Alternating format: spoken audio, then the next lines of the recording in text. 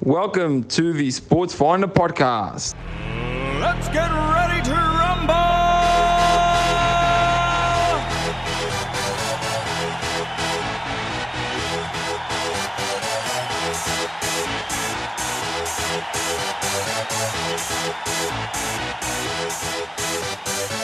Y'all ready for this?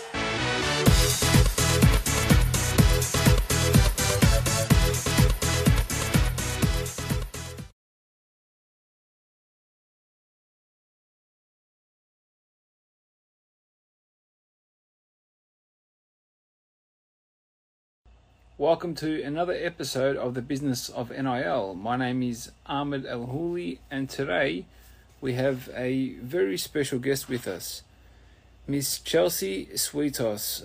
Chelsea's got a very interesting background. She was actually a former national team softball athlete, represented the Philippines. She had a background as a Division 1 student athlete, so she's definitely got a ton to share with us. Let's bring her on. Here we go.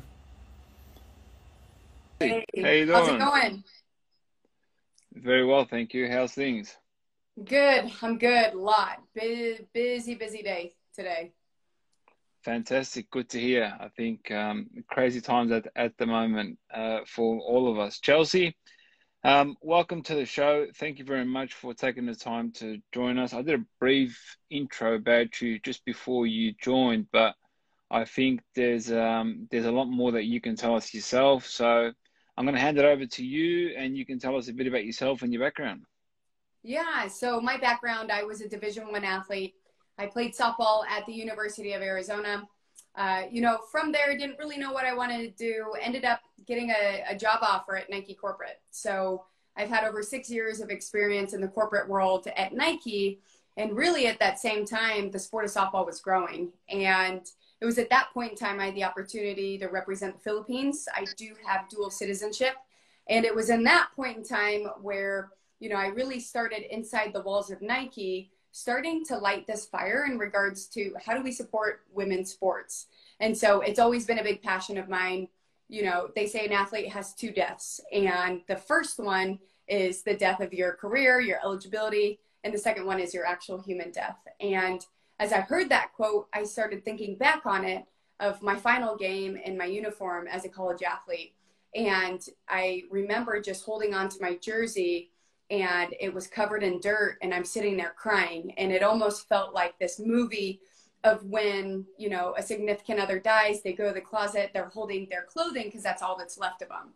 And it was really that pivotal moment for me that, made me realize that there's a lot of work to be done in the women's sports space.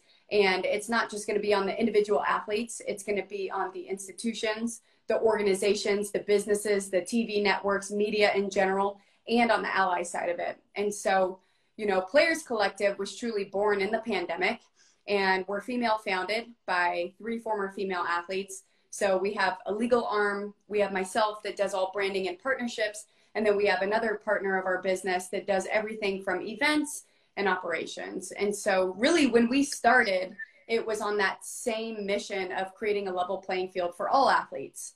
And we do find ourselves in the niche space. We do find ourselves being more tailored towards female athletes because our experiences actually allow us to empathize with what they're going through. And they're the ones that are in this critical need of help to manage this process for everything of name, image, and likeness, whether they're in the collegiate space or the professional space. Awesome. Chelsea, take me a bit into the whole, what's it like for a female at the pro level? And then we can come down into the collegiate space, going out, trying to bring on brands, partnerships. For a long time, female sports was really neglected in terms of the big media outlets covering it, even though today we're seeing a lot more eyes because they're actually getting the opportunity. So tell us a bit about that process and what you guys have seen in the past. Right. Yeah. So it's tough. So for example, let's look at just North America in general. Let's look at women's soccer. We know that women's soccer is on the rise. we're also, which I'm very excited about, we're seeing allyship from the male athlete side. Patrick Mahomes is a great example, buying these women's sports teams for NWSL. And what that's allowing to do is it's signaling to the rest of the world, these male athletes that are the best at what they do are also partnering and believe in women's sports, because women's sports, in my opinion, is the biggest untapped opportunity and where people enjoy to get some of their entertainment. But if you look at NWSL, which is our women's professional league in the United States, take out the national team and Olympic athletes, for the rest of the women there, you have a pay ceiling of a salary of $40,000, a pay ceiling of $40,000, the most you can make. That's just above poverty. Okay, so if you think about the experience of a professional soccer player that's earning those salaries, it's not going to cover you for a year. So you have to find other ways to monetize and make a living. It could be through camps and clinics. Some of them were doing barista jobs who I talked to. It's tough. Yet it sounds sexy because they're a professional athlete, yet the reality paints quite a different picture. Now, if you look at Major League Soccer, so pay ceiling of $40,000 for a female athlete, there is a baseline pay for the worst player in men's Major League Soccer of $62,000. You've got a delta of 22 grand between the best and the worst between genders. That's a problem. If you look at women's basketball, WNBA, you're seeing these men, not even have to finish the rest of their eligibility. They're leaving after their freshman year. They immediately sign. They're making multi-million-dollar contracts. Although the WNBA, I'm excited about the growth, there's still work to be done. And just huge shout out to, the Nike teams, to the commissioner and everybody else involved to help bring that up. But you still have to realize that these professional athletes are an entertainment business. How do you do an entertainment business? You have to be on the court. People go to watch LeBron. People also go to watch Breanna Stewart. Well, when Breanna Stewart was done with her season, what does LeBron do? He ends up going home and being able to take a vacation. What does she have to do? Well, she's not covered under insurance. She's also not making as much as the guys. So they have to still make ends meet, and they're going overseas. So they don't have time to rest and recover. They get injured. And again, how can you make money in the entertainment business if you can't play because you're injured, because you don't have the means, the basic means as a professional athlete? Now, the biggest issue is where we get into baseball and softball. Now, baseball, Major League Baseball, is the only sport that doesn't have a salary cap. And these guys are making multiple millions of dollars. Now, if you look at the Women's Professional League in softball, let me backtrack. Before you even get there, let's talk collegiate softball. Collegiate softball has now been on every ESPN platform. They've also been on ABC for the first time this year. You're seeing these viewership rates on a base of 1 million unique viewers outpace every other sport. This last year for the Women's College World Series, which was the Elite Eight for softball, the most viewed game had 2.1 unique million viewers. What that means is you also have postseason NBA basketball going on at the same time. That viewership also outpaces some of the games that were being played at the same exact time. So why do I say this? There's an opportunity, but once these athletes peak, there's no professional realm for them because it hasn't been that stable for people to invest in it. So it's great in college, but not in the pro league. So back to your question, what are they making? Well, there are different leagues that are offering other things, but I will tell you it's still, for the most part, below minimum wage. So we've seen offensive contracts out there that I can't disclose the exact numbers, but I will say they're only 4 digits. Wow. And how can you expect somebody that's the best at their craft to be able to live on that and be happy with that? All right. Let me ask you this. Why? Why are they not offered the money that they deserve? I mean, there's so many factors that go into this. Is one, you have to have a product. You have to have a product and a brand to build something. I think that there's been proof in the pudding of what's been able to happen when we talk about it, the collegiate space. But again, a lot of that money is coming from the institutions and the brand partnerships that go along with it that allow, and Title IX, that keep these athletes, these female athletes in sports. If we didn't have those things, I would say the world of men's basketball and football. But as we look to the professional side, what we need is again, like I said, the industries. So you need the networks to understand and actually get behind producing this type of content. Well, they can only produce content if there's teams, meaning you have to have organizations or owners come in and set the foundation to be able to buy those teams so that the players have the opportunities. You also need facilities. So who's going to pay for that? I think that's where we found ourselves, is that, you know, softball started later than baseball. And we also had the juxtaposition of men's sports having more opportunities first, but now we're starting to make up some of that path. So again, like I said, it's multifaceted. If we had the answers, it would already be done, but it's got to be the networks. It's got to be people that are willing to invest and fund it. The players got to continue doing what they do. And over time, that consistency and that perseverance is what's going to help form a solid foundation for women's professional sports. Okay. I have to ask this question because I see it being thrown around a lot, right? So in the men's game, we're seeing there's a return on investment, right? So there's huge money put in, but there's huge money generated as well. Do you think if given the same platform, do you think the money is there? Do you think maybe that's why the investment isn't there? What do you think is the case? Like, would they really put a blind eye to something that's going to make them billions of dollars? Right. Well, you have to have a product first. And that starts with somebody saying, hey, I want to create this league. There's a league out there called Athletes Unlimited that's done a very, very good job at doing this for women's sports. But also, it's only 5 to 6 weeks. So again, a lot of these leagues span multiple of months. So, you know, I don't have all the answers, or else I probably would have already done it. And I'm not saying only my point of view is the right point of view. But what I'm saying is that you have to have a strategic team come together and run it like a business, not like a passion. And the passion can also fuel the business, but there needs to be a business plan in place. Is it something that is done with prize money like the LPGA and PGA Tour does? Is it something that you actually have teams in key cities where they actually play each other? Is it something where it's tournament based? We don't really know those answers to it yet. But you have to build a strategy to then be a product for you to pitch to these investors to really get behind. And I think that's the part that we haven't had, is in the past, again, like many sports, you have an owner. And the owner calls all the shots.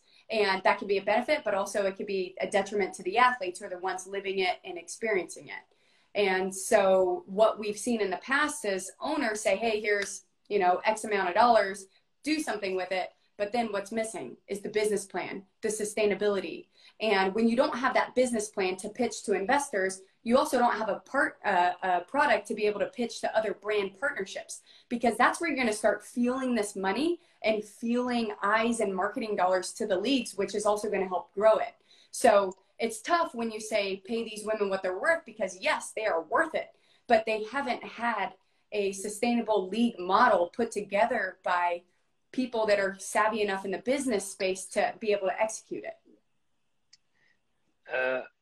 Absolutely. And I think what we've seen this year, especially with the softball numbers on ESPN and other sports, I think we're definitely going to see a further investment in women's sports, because there's almost a saturation on the male side. So now the leagues, the teams, all the growth now is going to be in women's sport, which should have happened many years ago. But right, yeah. So in my personal opinion, I think things are on the up from here, and I think we're going to start to see that, because the only thing keeping these the networks live TV alive is sport. So they're always after the inventory and the actual content. So I think there's definitely good, very, very good news ahead. Moving on. So we said that the biggest challenge for athletes, female athletes, is the infrastructure, really, to be able to compete and then do more and more, not right. Compete and then compete more and then compete and keep competing just to basically survive. In terms of marketing and branding and partnerships, are there any other challenges that you guys identify from your experiences with these female athletes that our student athletes can learn from, our pro female athletes can learn from? You know, I think the biggest thing, especially for female athletes, like you said, women, is that women spend 51 cents on the dollar. Women make up a majority of our population. But at the same time, when it comes to these female athletes, this is all new to them. So if I'm giving advice to any of these female athletes, one, know your worth, okay? You have to know that, know your brand, know your worth. The second thing would be, it's okay to walk away and it's okay to say no to a deal. Because what's happening is, as we're on this beginning stage of this explosion of women's sports, you have to realize that we got to play the long game here. If we are not playing the long game, what's going to happen is these girls and young women have the potential to water down their brand just by associating with anybody and everybody. So really, the number one piece of advice that we give to our athletes is be authentic and be you. Build time building your brand. Don't be a cheap firework. And the second part of that is you got to be authentic, and it's okay to say no. And that's the hardest thing to do. If you think about women's sports, because we have been groomed our entire lives to say, hey, be grateful for what you have, be happy to be there. And you know what? Everybody should be grateful for what they have, agnostic of gender. Okay, let's just set that straight. But also beyond that, we have worked so hard for this. It's that time where you start to know your value and just play the long game. Absolutely. How do you see things unfolding moving forward?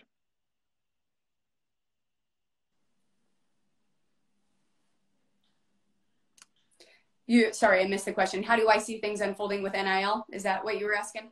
Yeah, moving forward. Yeah, so NIL, it's going to be, my prediction personally, it's going to be a few years before things start getting streamlined and people start getting really savvy with it.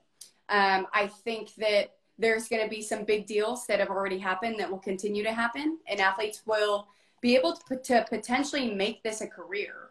If you think about it, the creator market will reach over $30 billion. It's not an if, but it's a when. We know that there's social media platforms, Instagram included, that are also having paid incentives for creators on the platform. So that means you're going to see the ecosystem of jobs and careers change. So you're going to see these athletes take more serious their social media. I think there will also be some cases where social media that will be used to build their brand, it also has the potential to water down and or hurt their brand if they're not careful in regards to who they associate with. So our biggest thing for athletes is, when you're thinking about a brand partnership, ask yourself, well, do your research for one on the company, who they're associated with, but also you have to realize that whoever you're associating yourself with, that sets an expectation to others. So there's that saying, right, that goes something like, the 5 people you surround yourself with are should be a good reflection of you and what you believe in. So we say the same thing should go for the brands. And again, if you don't believe in the brand and what they do, don't be transactional. Get rid of it. Absolutely awesome. Chelsea, I absolutely agree with you on NIL and the advice that you have just given.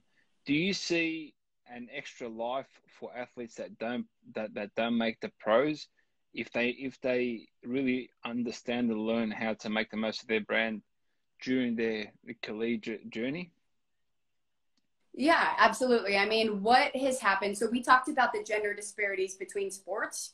Now, whether there is a pro league or not, what social media and all the tools that we have and the accessibility we have to create our brands and to tell our stories, it levels the playing field. If you have a phone and you have some sort of internet connection, truly it's on you. I think, and that's part of, it's on the athletes to truly do the work to build their brand. And it's this little cell phone device that you and I are on that's going to be able to change the future for these athletes, for everyone, quite frankly. Absolutely. Chelsea, thank you very much. You've been absolutely amazing. Before we let you go, do you have any parting words or advice for athletes coming up the ranks? Yeah, so I mean, for any athlete, for one, do your work, and the same way that you approach your games and preparing for games, If you plan to profit or want to profit off NIL, then do your homework the same way that you do when you're scouting your opponents. Build your plans, build your strategies. That's the number one piece of advice. The second one is do not agree, do not sign, don't do anything to commit verbally or signing the line until you have somebody that knows how to read a contract. Because there's 3 words in these contracts that I have to give our in-house lawyer some credit for, that there are 3 words that you should look out for. The one is irrevocable, which means you can't get out of it. You can't take it back. Number 2 is royalty free, meaning you're not going to see a cent of the profits that they make off your name, image, and likeness. And the third one is in perpetuity, AKA forever. So if those 3 things are within a contract, they're basically saying, if you sign and commit to these terms, you can't get out of them. We aren't going to pay you any of it besides what we agreed upon up front, and we got you forever. So those are things to kind of think about. And then the last part I would give to them is think about, as you're creating your strategy and being authentic to yourself, is what is that ecosystem of your life that is so authentic to you? Because again, people can smell the transactional relationships. So when you're building out your brand strategy, what does it look like?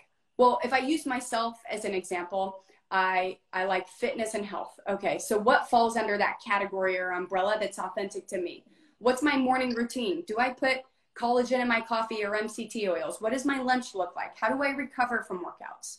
The second one in there could be workouts. What am I doing? Do I have like 6-pack abs that everybody's inquiring about? That's something you can talk about. I'm also a dog mom. So those are things, training tips for our dog. What does our dog eat?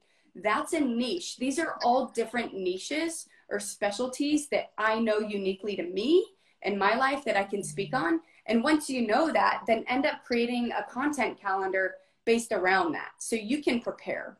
And then the last part that I would say in parting words is really, there's so many upsides to this. You have to own your name, image, and likeness to do it. But also, please be aware of the mental, emotional, and physical downsides of being so ingrained in just social media and trying to profit off of it. Because there's a lot that can happen when all you care about is social media and making money, that you forget about the little things in life that bring you joy. Absolutely. Very wise words. Ladies and gentlemen, Mr. Chelsea Sweetos, I hope I said that correct. Sweetos, you got it. Sweetos, co-founder of the Players Collective. Thank you very much for joining me on the business of NIL. Thank you. Thank you.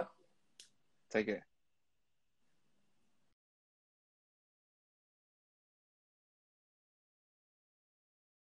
Thank you for listening to the Sports Finder podcast. We'll catch you on our next episode. Y'all ready for this?